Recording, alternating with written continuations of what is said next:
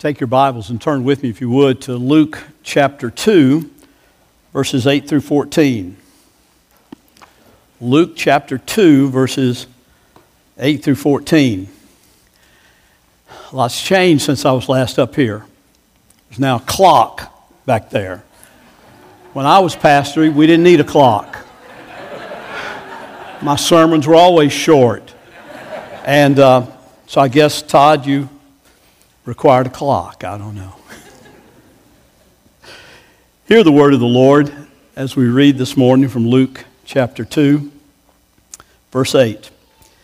And in the same region there were shepherds out in the field, keeping watch over their flock by night. And an angel of the Lord appeared to them, and the glory of the Lord shone around them, and they were filled with great fear. And the angel said to them, "Fear not, for behold, I bring you good news of great joy that will be for all the people. For unto you is born this day in the city of David a Savior, who is Christ the Lord. And this will be a sign for you. You'll find a baby wrapped in swaddling clothes and lying in a manger."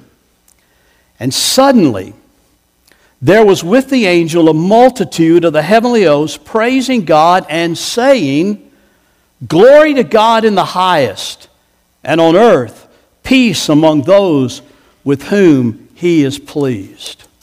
This is the word of the Lord.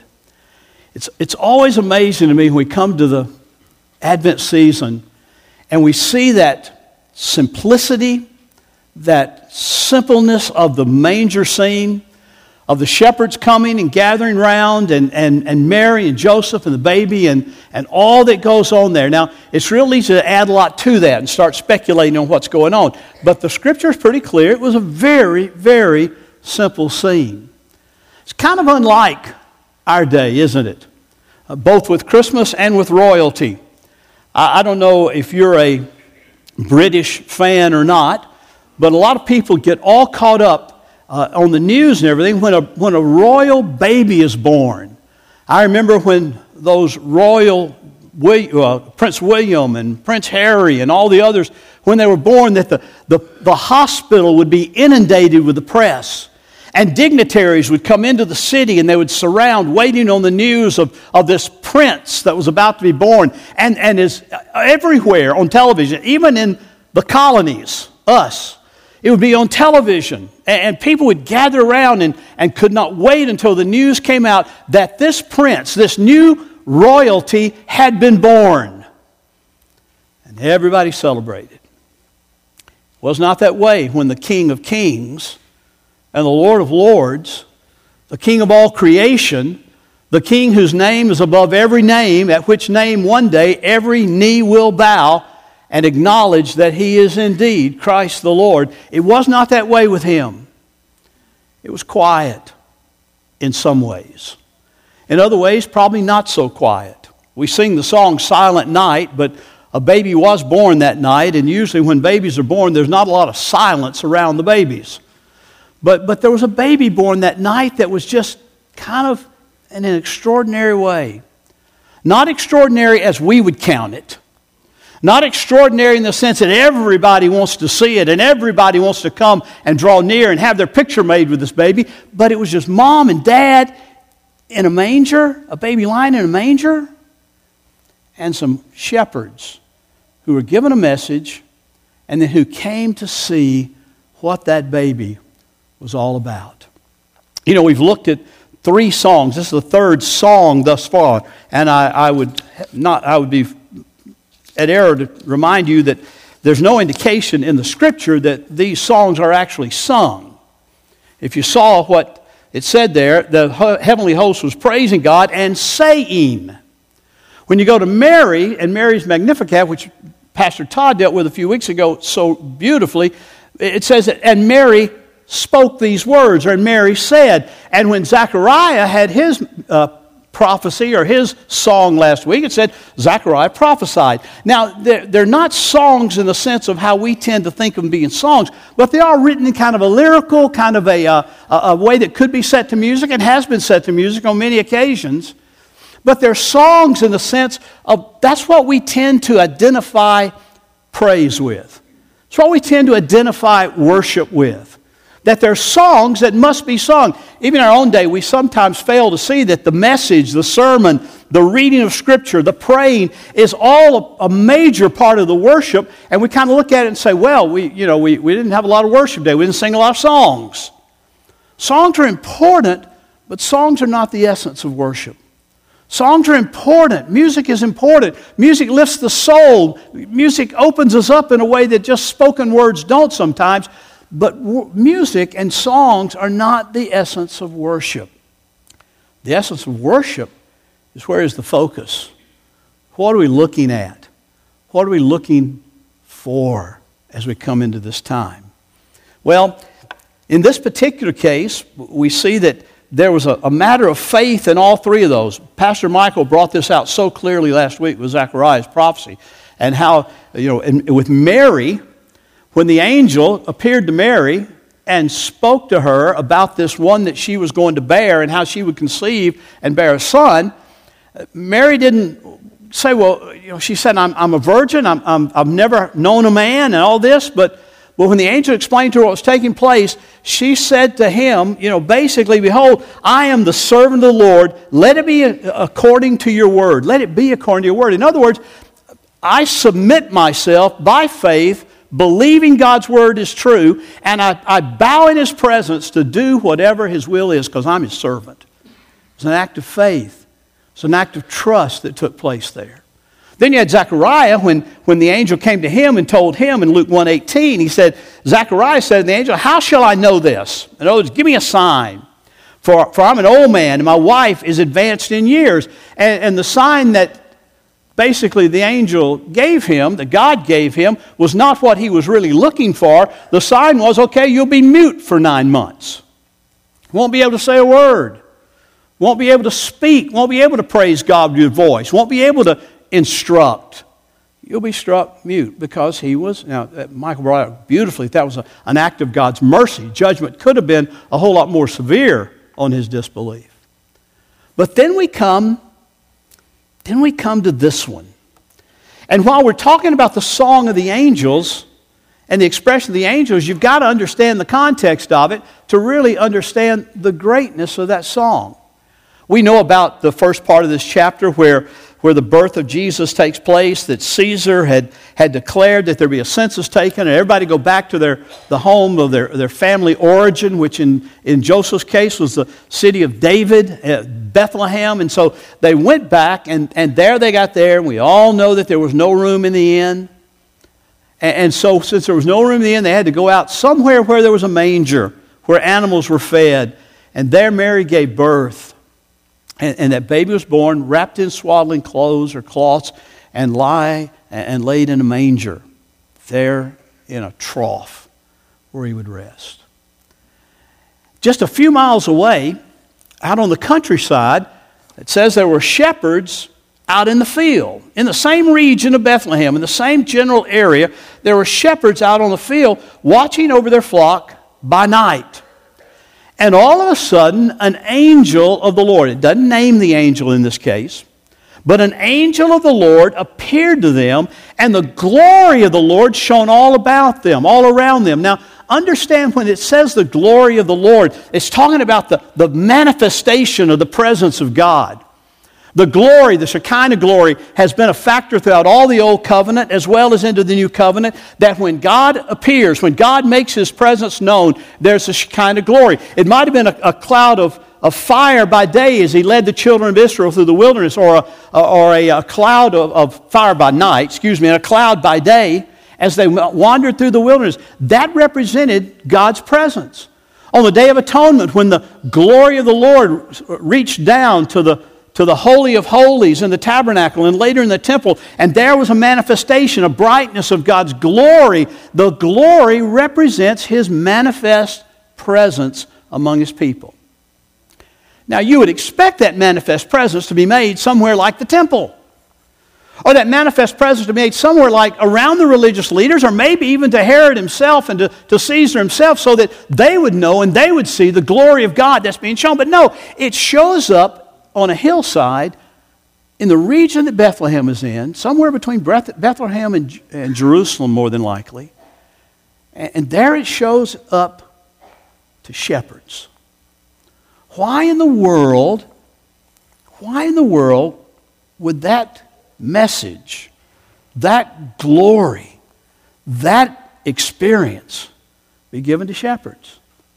Well, there have been a lot of speculation through the years and really ideas as to why that might be the case, why he appeared to shepherds. One of them is that the truth of the matter is the shepherds were those who were outcast.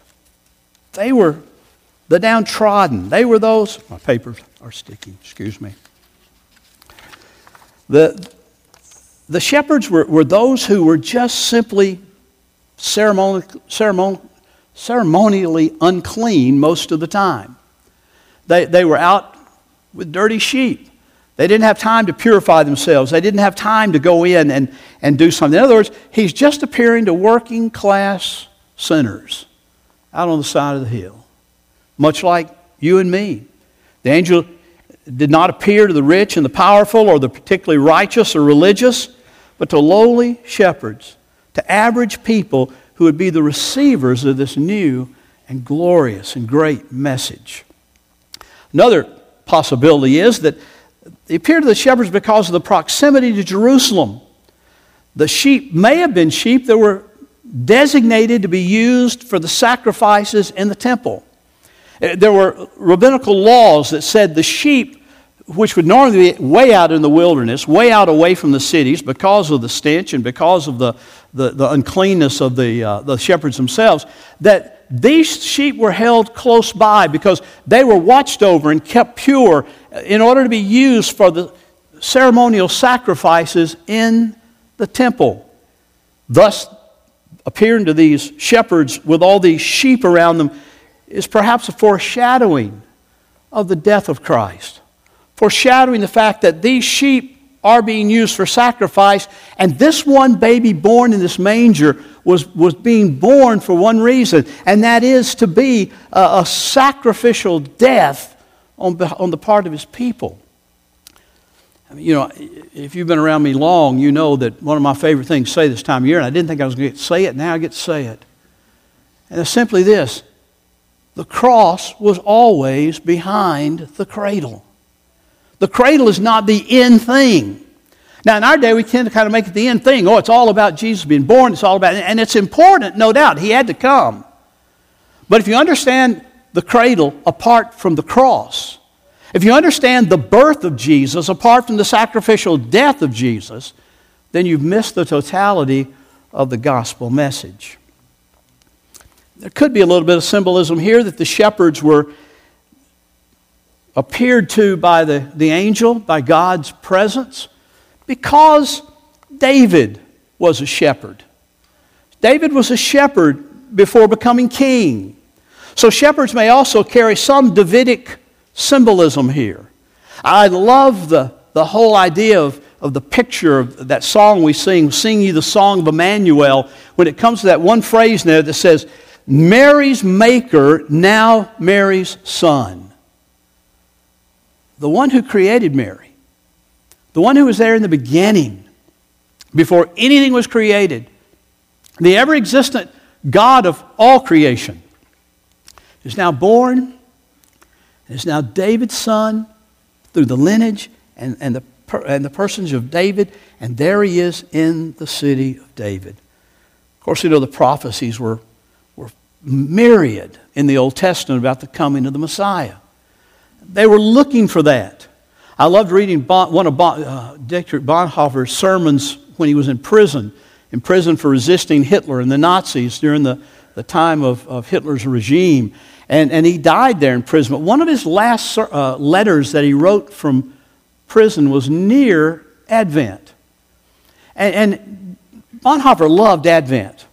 And he said in this particular letter, the jail cell that I'm in brings great thoughts of Advent. And that may seem like a strange analogy to you.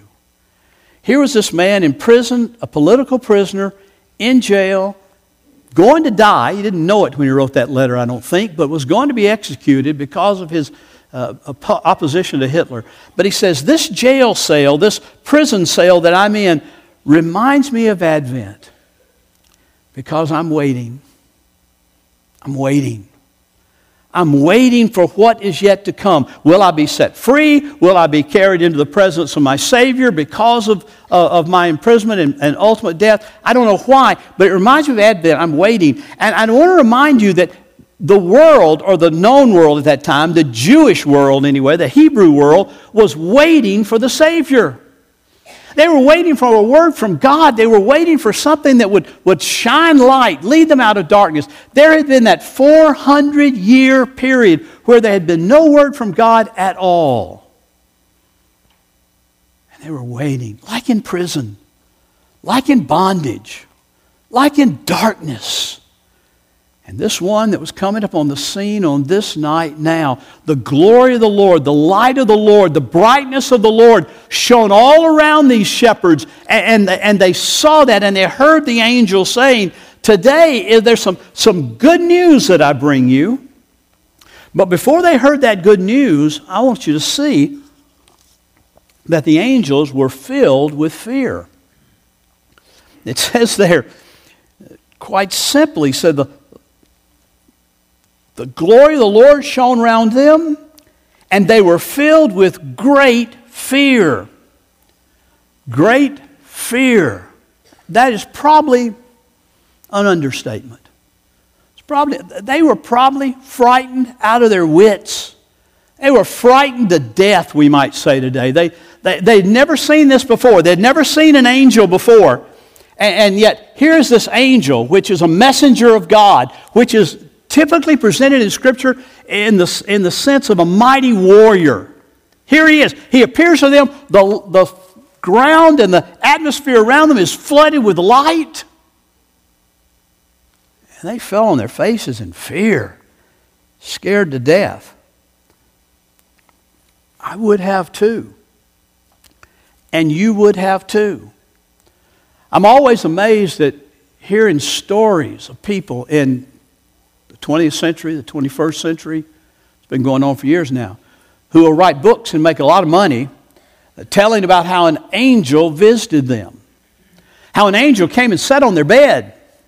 How an angel came and just told them everything was going to be all right, no big deal, no problem. I mean, these stories are myriad in our day in a lot of ways.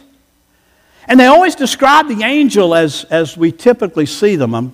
We don't have an angel up there on the screen like they would be presented today. A beautiful woman, white wings, not at all like Clarence in It's a Wonderful Life. But and that's another story of falsehood, but that's all right. It's a great movie. But here you have a beautiful flowing white garment woman who's the angel. Nothing to strike fear in that. The Scripture always presents the angels as mighty warriors. Something that when you see one, you don't think, hey, this is great. But rather you fall down and think, I am scared to death.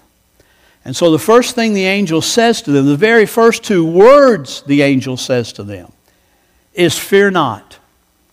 Fear not. Don't be afraid. I know I look scary. I know that you've never seen a light kind of like this all around you, but don't be afraid. Because I've got some good news for you. I'm bringing you good news for all the people. I'm bringing you good news that I want you to hear and I want you to understand. Now clearly, the angel is saying, your fear is not necessary. I'm not going to hurt you. But I want to tell you something. It's for all the people. Now, the word people that's used there is the word laos, which is the word that typically in that day would have meant for all of the Hebrews, all of the nation of Israel, all of Jerusalem, for the people who have been longing for and looking for. Those outside of the covenant relationship through the covenants would not have been looking for a Savior. They would not have been looking for a Messiah. But all the people who have been looking, the angel says, this news is for them, and they should hear it. It says, for today. He makes the pronouncement, today. I'm going to give you a sign. You didn't ask for one, but I'm going to give you a sign. Today I bring you great good news of great joy that will be for all the people. For unto you is born this day in the city of David a Savior, who is Christ the Lord. I want you to know that today, even while you've been out here on the mountainside tending these sheep, today there has been born just a few miles down the road the one who is to be the Savior of His people, the one who is to be the Redeemer of His people. And folks, that's good news. Now at that point, it was only limited perhaps to the covenant of Israel, the covenant of the Hebrews, but it's going to be, as it showed later on, it's going to be not just for them, but for the whole world. He's going to be the one who, for God so loved the world that He gave His only begotten Son, that it would expand. But right now, He's talking about those who have been looking forward to the coming. Said Zechariah wanted a sign, he didn't get it. The angels didn't ask for a sign, they were given it. And they said, this is simply it. You're going to find a baby wrapped in swaddling cloths and lying in a manger. Now, I think the second half of that is probably the most important. Lying in a manger. There may very well have been a lot of babies, or several babies anyway, in Bethlehem that night who were wrapped in swaddling clothes. Because babies were being born all along, right? And so there may be some others who had come back for the census who were pregnant or who had just had children before they came, and they were still young infant babies. And so they wrap them in the swaddling cloths and they hold them tight, and they're in their rooms and they're doing what they're doing. But the manger is the key here of the sign. You'll find a baby wrapped in swaddling clothes, lying in a manger. And that's your sign. That's what you're to look for. And suddenly there was with the angel a multitude of the heavenly hosts praising God, literally myriads and myriads of angels praising God and saying, "Glory to God in the highest, and on earth peace among those with whom He is pleased."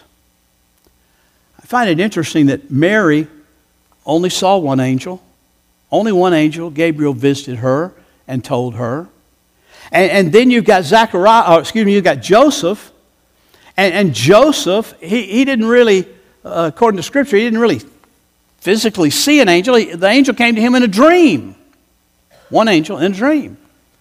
Then you got Zechariah, who's told that, and just one angel. But now with the declaration that it's not just coming, it's not just about to take place. It's not something that you can look forward to and you can prophesy about, but it's something that has already happened. And because of the gloriousness of that night, that day, the coming of Messiah, the whole heavens opened up and a myriad of angels burst forth with the angel that had appeared to begin with, and they began praising God and saying, "Glory to God in the highest, and on earth peace among those with whom He is pleased." Wow. Is there not a bit of irony here that an army of angels declares peace? That an army of angels, mighty warriors that they are, comes to say that there is now peace? I want to come back to that song in just a minute, but I want to go one step further before we go to it. And that's outside of my text, but verse 22. Verse 15. And when the angels went away from them into heaven, the shepherds said to one another, "Let us go over to Bethlehem to see this thing that has happened, which the Lord has made known to us." Let us go. Let us do this. I think there's an urgency in that statement that the shepherds kind of looked at each other and basically said, "What are we waiting for? Let's go see this thing. Why are we just sitting here? Something magnificent has happened." And the Lord, not the angel, that was just a messenger. But the Lord, by the presence of His manifest glory and His manifest presence, the Lord has made that known to us today. So let's go see it. Let's go look at it. And they went in haste and they found Mary and Joseph in the manger.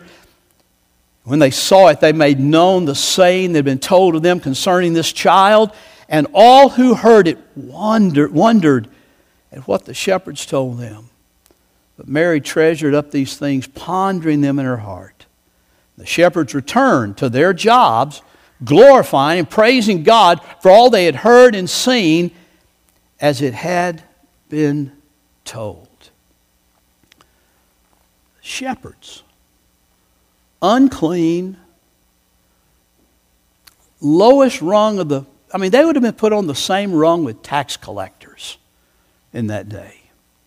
Shepherds who had no pedigree, shepherds who had no authority, shepherds who had no power, shepherds who just stood out there and sat out there in the fields and looked after sheep. The only thing they were concerned about most of the time was there going to be a wolf around. They guarded their sheep. The only thing they had to fight off was wolves. And now they stand in the presence of this mighty warrior of God, this mighty messenger of God, and the light shines, and all of a sudden their curiosity has got to be piqued as they're fearfully laying on the ground. What in the world is happening? And they're given the announcement of the greatest news. The greatest news. Not just good news, the greatest news that has ever been proclaimed in all the earth. Shepherds were given that message. Just like you and I are given that message through the work of the Holy Spirit in our lives. We're brought to the manger in order to see the glory of the one who is born there, in order that we may both go proclaim that and worship Him and praise Him. And that's what they did. That's what the angels did, and that's what the shepherds did. It doesn't tell us what the shepherds did or what they said when they went away praising God and worshiping God. After Mary had pondered these things in her heart, said the shepherds glorifying and praising God. That's an act of worship. Doesn't tell us what they said, but I almost think perhaps they might have just been repeating what the angels had said before them. When the myriad of angels appeared, gathered all around on that hillside, and said, "Glory, glory to God in the highest, and on earth peace among those with whom He is pleased." Oh, out of darkness, light appeared. Out of darkness, the shepherds saw a great light. Out of the darkness of 400 silent years since Malachi had last prophesied. And he talked about one who would come, and one who would be a forerunner of the Messiah, and that the Messiah would come. For 400 years, there had been absolute, abject darkness, spiritually speaking. And now the light has dawned. The Messiah has come. He's come, become a man, become a human, become in the flesh. As John said, in the beginning was the Word, Jesus, and the Word was with God, and the Word was God. The same was in the beginning with God, and nothing was made without Him. Nothing was made apart from Him. Nothing was created apart from Him. So I've got a feeling that the angels and the shepherds and us ought to be singing or saying the same song that they did on that night. Glory to God in the highest. Praise be to God. Hallelujah be to God. Glory be to God who is the highest and who alone deserves our glory. It is not without accident, or not by accident, that and not without reason, at the front of the Lord's Supper table here that we see every Sunday and come to every time we observe the Lord's Supper, every time we observe communion, that on the front of that it says, Sole Deo Gloria. To God alone be the glory. It's not the glory of a church or the glory of a pastor or the glory of a people. It's not the glory of our fellowship. It's not the glory of anything. It's to God alone be glory. Yes, He gives us pastors to lead us. He gives us a church to be in fellowship with. He gives us great things. But the glory goes to Him, because in Him alone is salvation. There is none other. There is absolutely none other. Out of darkness into light. And then the word peace. On earth, peace among those whom He is well pleased. Peace. We look at our world today and we don't see a lot of peace, do we? We see rioting, we see looting, we see wars, we see threats, we see assassinations. I mean, we can go on. There's very little peace in our world. That's not what the angels were talking about. It's not what the angels were talking about. They were talking about peace between God and man through salvation. The peace with God. Peace with God. The Scripture says, Paul's very clear in Romans, he says, we were once at enmity with God. We were once enemies of God. But by His grace and by the work of His Spirit in our life through His Word, we have been made friends of God. We've been adopted into the family of God. No longer are we at enmity with God, but now we have peace with God. A peace that will never, ever pass away. There's no condemnation ever again for those who are in Christ Jesus. That's real peace. There's no condemnation for those who are in Christ Jesus. Romans 8:1. So it's peace with God. But it's also the peace of God. The peace of God that, as Paul says, passes all understanding. It's the peace of God that lets us be able to exist in a world that is absolute chaos. Absolutely looks like it's falling apart at every seam there is, and yet we can stand there with peace. The peace of God. We can stand there with joy. We talked about this morning. Joy that lets us rejoice and say glory to God in the highest. It's a peace that brings joy because we know our joy and our lives and our peace is not determined on external circumstances. It's determined by the internal reality of a relationship with Jesus Christ. This one who was born in a manger. Is it any wonder that famous and very beloved blind hymn writer and believer wrote these words? To God be the glory, great things He has done. So loved He the world that He gave us His Son, who yielded His life, the atonement for sin, and opened the life gate that we may go in. I mean, what words of praise. Those are very close to what the angels are saying there on the hillside. Glory to God in the highest. So what does Christmas mean? What does Advent mean? It means worship. What have we made it? An absolute commercial landfall? Or we think we got to outdo last year or outdo somebody else, or we got to buy this or buy that. We got to, a lot of times you say, are you in the Christmas spirit yet? And people say, no, I haven't started my shopping yet. That has nothing to do with Advent. That has nothing to do with the real meaning of Christmas. The meaning of Christmas is that this baby was born with a vital purpose in mind. There are 5 truths about this night. 5 truths that you don't want to miss. Because this was the incarnation, folks. This was the incarnation. Oh, it's a mystery. And there's mystery surrounding it.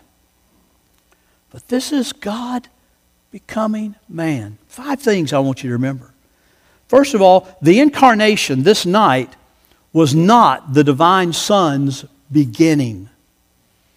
We think of our children. When our children are born, that is the beginning of their life, and it is.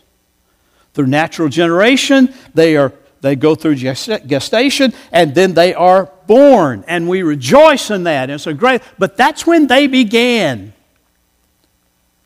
Scripture makes clear, as I quoted a while ago in John 1:1, that this baby existed before the creation.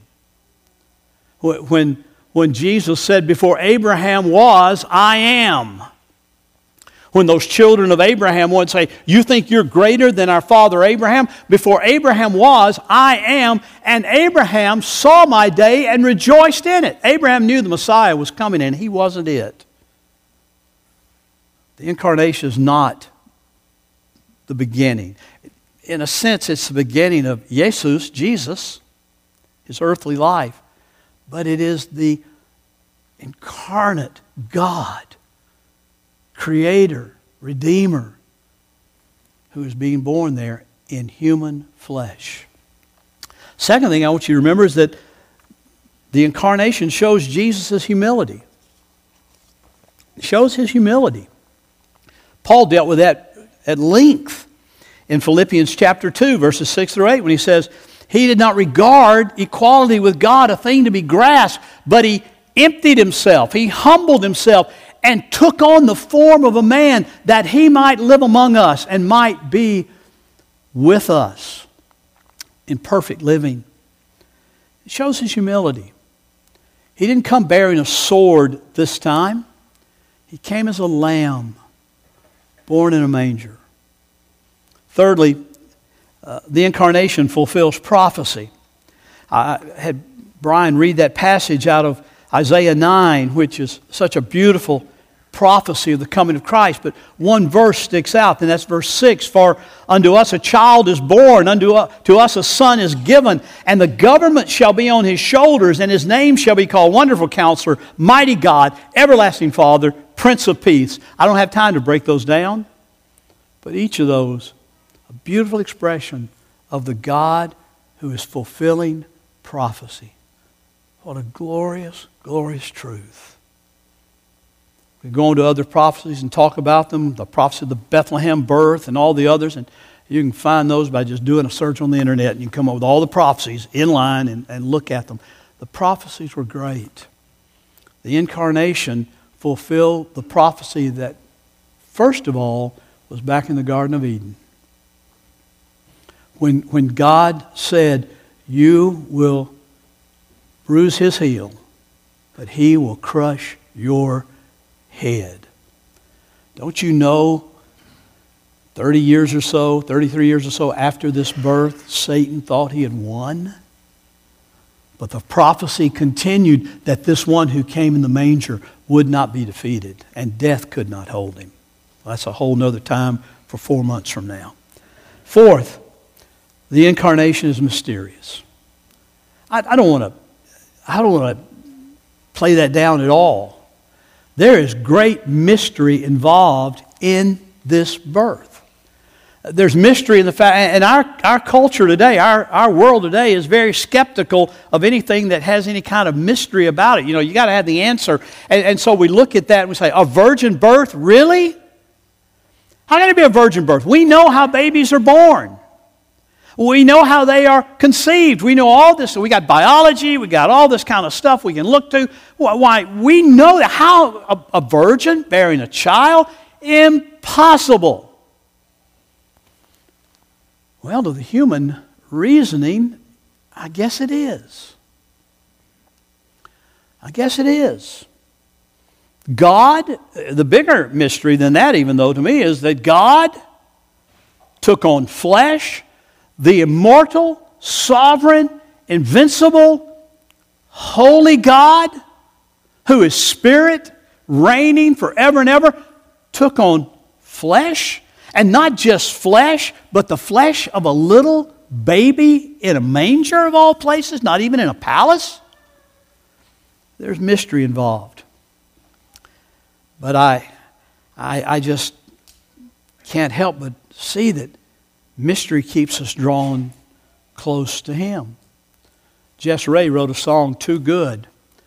And two of the lines in it is, too good perhaps to be understood, but not too good to be true. And Andrew Peterson in his resurrection letters talks about how, Lord, help us understand, help us believe that which was not meant to be understood. There's mystery. There's some things we can't understand. And it's on faith and on revelation and on prophetic utterances, we believe those things. If you just require proof, then we've got a quandary. But we don't walk by sight, do we? We will one day, but we walk by faith. And the final truth about this incarnation I want you to see is that the incarnation is necessary for salvation. Both Todd and Michael brought that out in their sermons. Hebrews 2:17, the writer of Hebrews says, "Therefore, he had to be made like his brothers in every respect, so that he might become a merciful and faithful high priest in the service of God, to make propitiation for the sins of the people." He had to be made like us, in the flesh. He had to come and live a perfect life. It was important that the cross was behind the cradle, and that one day he would fulfill that ultimate prophecy of his death and his burial and his resurrection and his ascension to the glory of God and to the salvation of his people. We cannot have salvation any other way. It's in the name that is this baby. It's in the name of Jesus. It's in the name that is above every name. It's in the name that by all men who are saved only in the name of Jesus. Only by grace through faith in Christ alone. The glory of the incarnation, mystery that it is more glorious than you can ever imagine. But how do we tend to come to this manger? How do we tend to come to this Advent season? And look, I'm as guilty as anybody. We get caught up in all of the frills and all of the commercialism and all of the stuff. And sometimes we miss the simplicity of the Savior. Sometimes we get so caught up in what am I going to give or what am I going to get or how am I going to decorate? Is my decoration going to be prettier than the ones across the street or next door? It's really quite simple.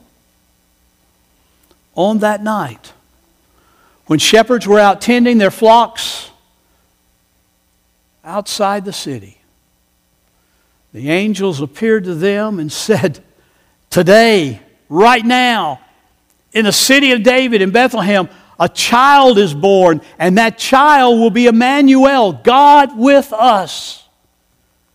And He will redeem His people from their sins." I wonder if we might not ought to, we're not really starting the season today, but kind of continuing the season today. I wonder if it wouldn't be good to just stop and pause and pray that God would keep us focused on what really is important.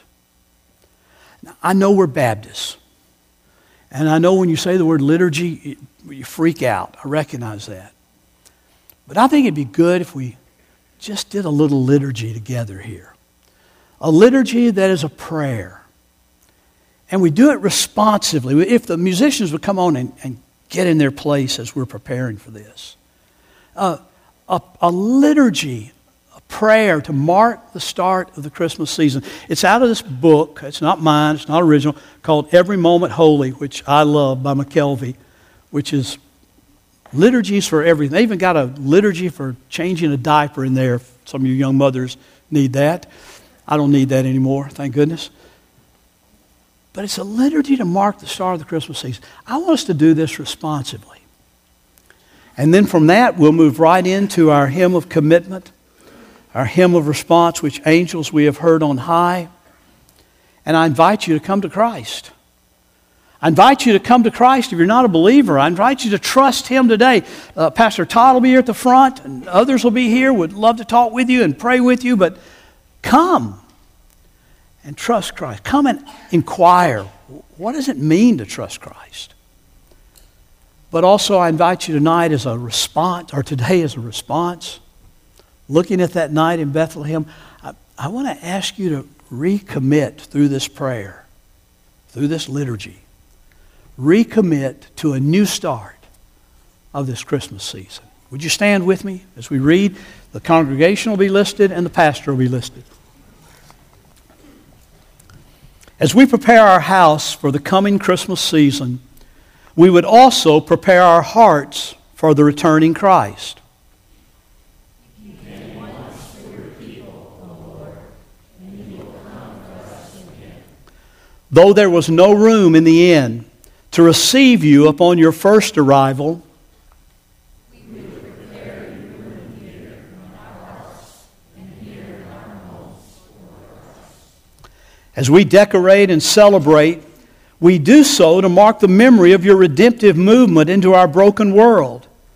Oh God, our glittering ornaments and Christmas trees, our festive carols, our sumptuous feast. By these small tokens, we affirm that something amazing has happened in time and space. That God, on a particular night, in a particular place, so many years ago, was born to us an infant king, our Prince of Peace. Our wreaths and ribbons and colored lights, our giving of gifts, our parties with friends, these have never been ends in themselves.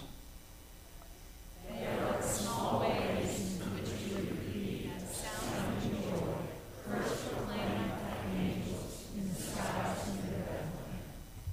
In view of such great tidings of love announced to us and to all people, how can we not be moved to praise and celebration in this Christmas season?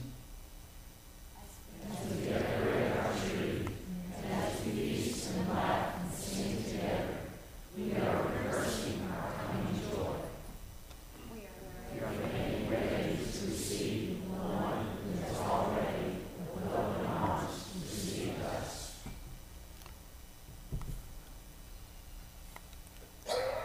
There's some that was left off. We would prepare you room here in our hearts and here in our home, Lord Christ. Now we celebrate your first coming, Emmanuel, even as we long for your return. O Prince of Peace, our Savior and Lord, return soon. We miss you so. Amen.